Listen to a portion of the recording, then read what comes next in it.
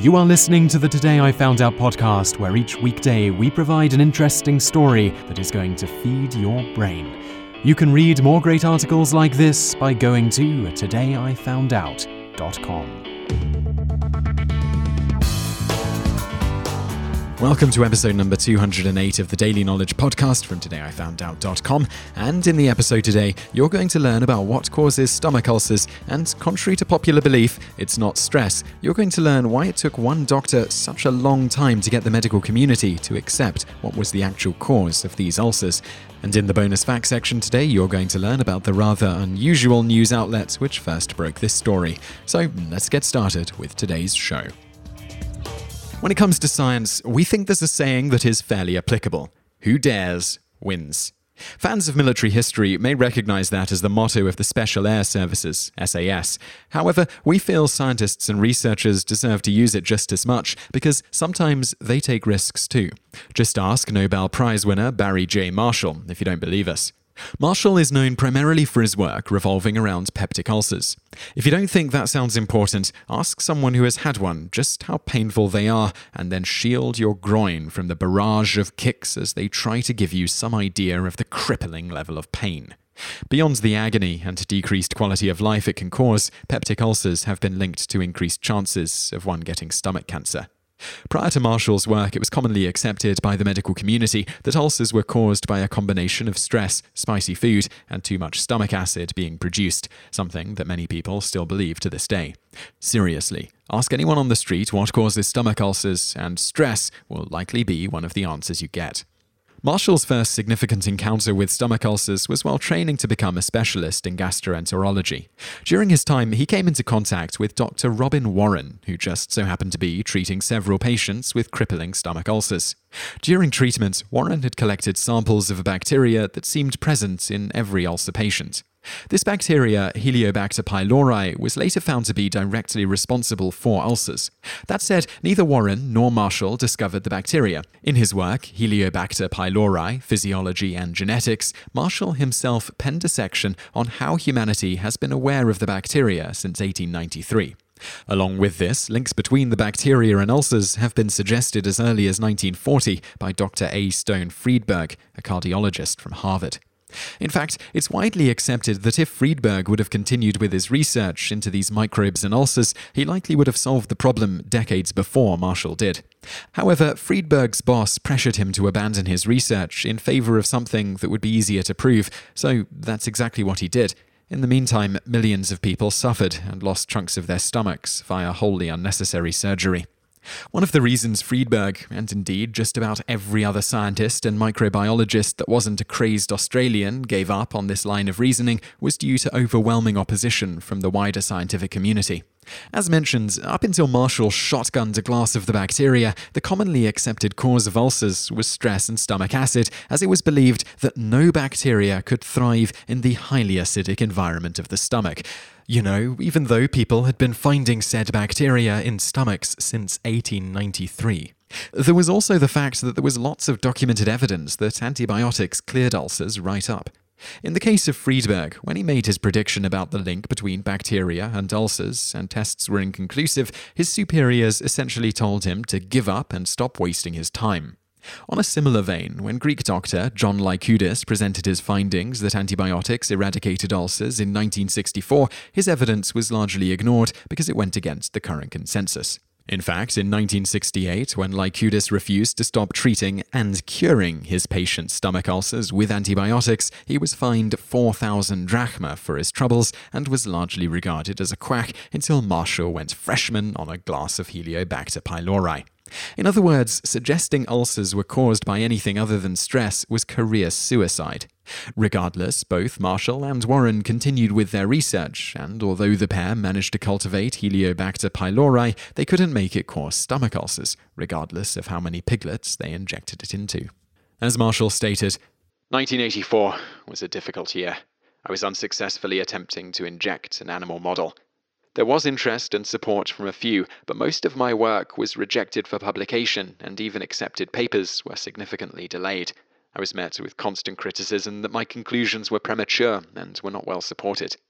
When the work was presented, my results were disputed and disbelieved, not on the basis of science, but because they simply could not be true. It was often said that no one was able to replicate my results. This was untrue, but became part of the folklore of the period. I was told that the bacteria were either contaminants or harmless commensals. At the time, I was successfully experimentally treating patients who had suffered with life-threatening ulcer disease for years. Some of my patients had postponed surgery, which became unnecessary after a simple 2-week course of antibiotics and bismuth. I had developed my hypotheses that these bacteria were the cause of peptic ulcers and a significant risk for stomach cancer. If I was right, then treatment for ulcer disease would be revolutionized. It would be simple, cheap, and it would be a cure. It seemed to me that for the sake of patients, this research had to be fast-tracked. The sense of urgency and frustration with the medical community was partly due to my disposition and age. However, the primary reason was a practical one. I was driven to get this theory proven quickly to provide curative treatment for the millions of people suffering with ulcers around the world. He finally reasoned that there had to be an easier way. Even though Marshall was absolutely convinced the bacteria caused stomach ulcers, he couldn't test his theory on humans. However, no law could stop Marshall from testing his theory on himself, which is exactly what he did on the 12th of June, 1984. Marshall finished his workday after drinking the bacteria. If movies have taught me anything, scientists who test their theories on themselves invariably become either superheroes or supervillains. And that's kind of what happened here. At least, I assume most people who've had the misfortune of suffering from ulcers consider Marshall to be something of a superhero. So, what exactly happened after he drank the offending microbes? Despite Marshall thinking it would take weeks, if not months, for anything significant to occur, just a few days later he developed ulcers for the first time in his life, along with, presumably, the inability to stop extending his middle finger at the medical community. Marshall put a stop to his little experiment after 2 weeks when his wife found out about it. He didn't need to be a scientist to know that upsetting your wife is worse for one's well-being than stomach ulcers, even when factoring in the potential increased risk of getting stomach cancer. But, as he said, she was already convinced about the risk of these bacteria, and I knew I would never get her approval. This was one of those occasions when it would be easier to get her forgiveness than permission. After a biopsy to further document this event, he then treated himself with antibiotics and was fully cured of the ulcers. At this point, certain people within the medical community started paying closer attention to Marshall's research and taking it a whole lot more seriously. However, it still took time and a significant amount of work and publicity to get the message across. Even into the early 1990s, after curing numerous people of ulcers and publishing several papers on the subject, many in the medical field still scoffed at him and even outright accused him of pushing snake oil-like treatments onto their patients through the media, who was eating up the battle Marshall was waging. Finally, in 1994, it all changed when the National Institutes of Health, NIH, held a 2-day summit in Washington, D.C. over the matter. They could no longer ignore the evidence. At the end of the summit, they released a statement stating that the key to treatment of duodenal and gastric ulcer was detection and eradication of Heliobacter pylori. With that stamp of approval on his work, the majority of holdouts in the medical community switched their stance and accepted Marshall's hypothesis. 11 years later, in 2005, he was given a Nobel Prize for his work, which was all the more impressive given the extreme opposition he had faced.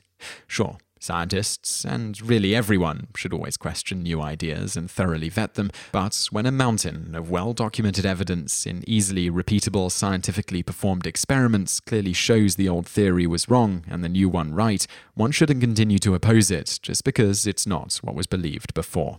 Yet it took Marshall climbing on top of that mountain of evidence and showing his ulcer-filled stomach before anyone started to listen. Let that be a lesson to everyone. Even the smartest of us humans are amazingly susceptible to getting stuck in a knowledge rut. Always question everything, and never stop learning. And now for today's bonus facts. Funny enough, the first news agency to report on Marshall's little experiment was the Star newspaper, which, as he put it, was a tabloid that often features stories about alien babies being adopted by Nancy Reagan. This was right up their alley. The next day the story appeared, Guinea pig doctor discovers new cure for ulcers, and the cause. Needless to say, this wasn't an auspicious beginning to being taken seriously, but certain key people did take notice thanks to the story, and funding for further experiments started to trickle in. I'm not sure what's more interesting about this fact, that such a tabloid actually broke a major world news story, or the revelation that they actually do real reporting sometimes, rather than just sit around making stuff up.